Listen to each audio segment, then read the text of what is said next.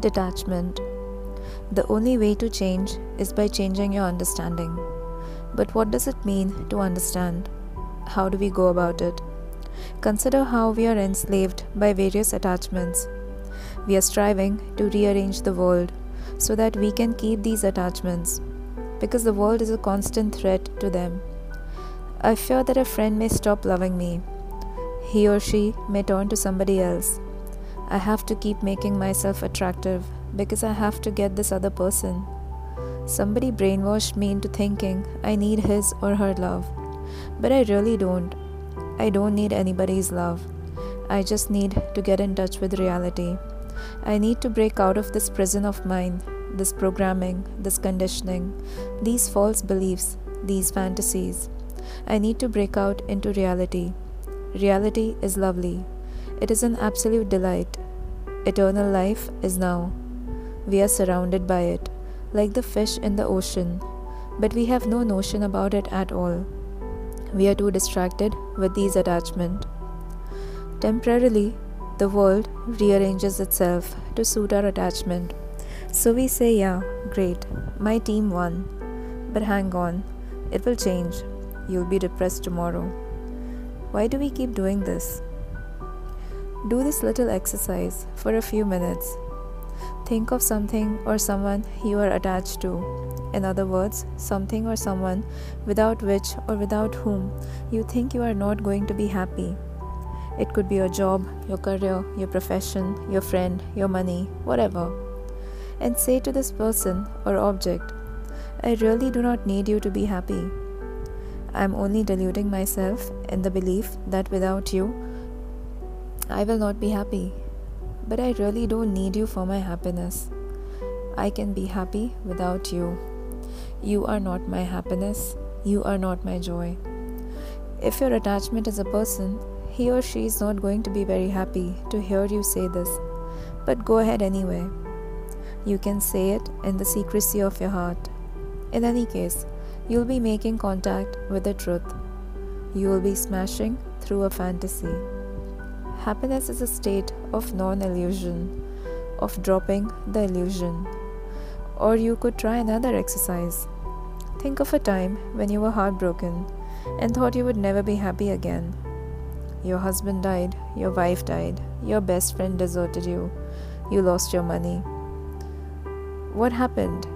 Time went on, and if you managed to pick up another attachment or managed to find somebody else you were attracted to or something else you were attracted to, what happened to the old attachment?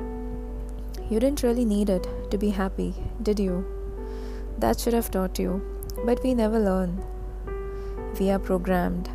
We are conditioned. How liberating it is to not to depend emotionally on anything. If you could get 1 second's experience of that, you'd be breaking through your prison and getting a glimpse of the sky. Someday, maybe, you will even fly. I was afraid to say this, but I talked to God and I told Him that I don't need Him. My initial reaction was, this is so contrary to everything that I have been brought up with. Now some people want to make an exception of their attachment to God. They say, if God is the God that I think He ought to be, He's not going to like it when I give up my attachment to Him.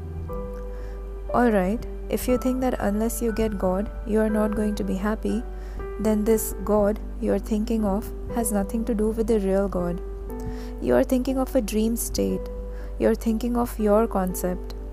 Sometimes you have to get rid of God in order to find God. Lots of mystics tell us that. We've been so blinded by everything that we have not discovered the basic truth that attachments hurt rather than help relationships.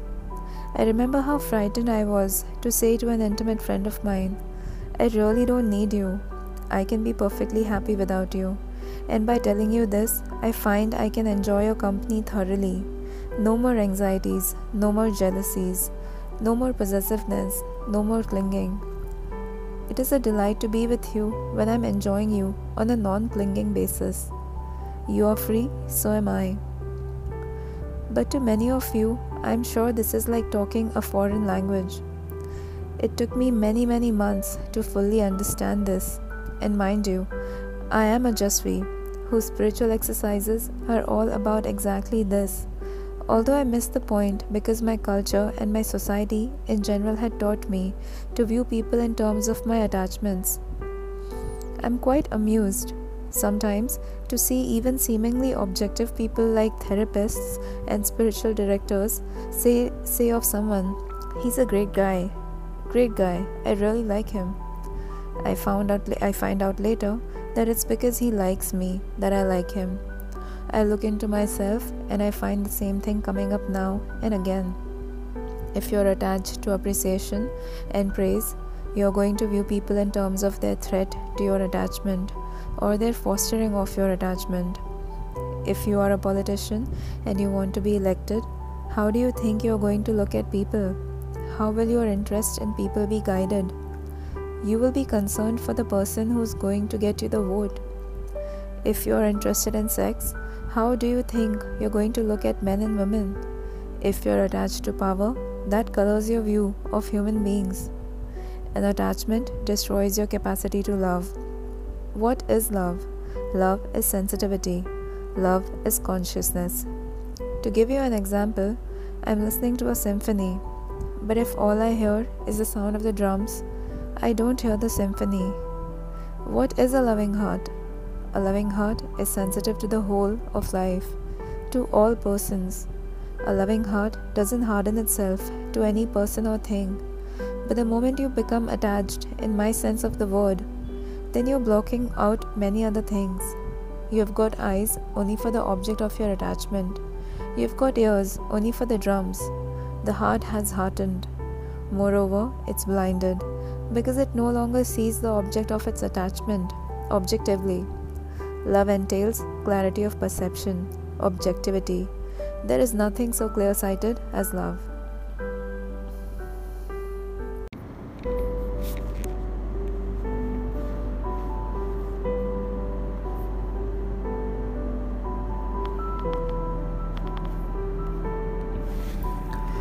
More words. Mark Twain put it very nicely when he said, "It was so cold that if the thermometer had been an inch longer, we would have frozen to death." We do freeze to death on words.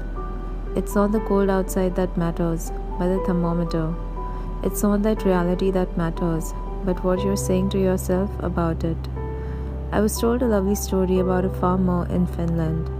When they were drawing up the Russian-Finnish border, the farmer had to decide whether he wanted to be in Russia or Finland. After a long time, he said he wanted to be in Finland because he didn't want to offend the Russian officials. These came to him and wanted to know why he wanted to be in Finland. The farmer replied, "It has always been my desire to live in Mother Russia, but at my age I wouldn't be able to survive another Russian winter." Russia and Finland are only words, concepts, but not for human beings, not for crazy human beings. We are almost never looking at reality. A guru was once attempting to explain to a crowd how human beings react to words, feed on words, live on words, rather than on reality. One of the men stood up and protested. He said, "I don't agree. The words have all that much effect on us." The guru said, "Sit down, you son of a bitch." The man went livid with rage and said, "You call yourself an enlightened person, a guru, a master, but you ought to be ashamed of yourself." The guru then said, "Pardon me, sir. I was carried away. I really beg your pardon. That was a lapse. I'm sorry." The man finally calmed down. Then the guru said, "It just took a few words to get a whole tempest going within you, and it took just a few words to calm you down, didn't it?"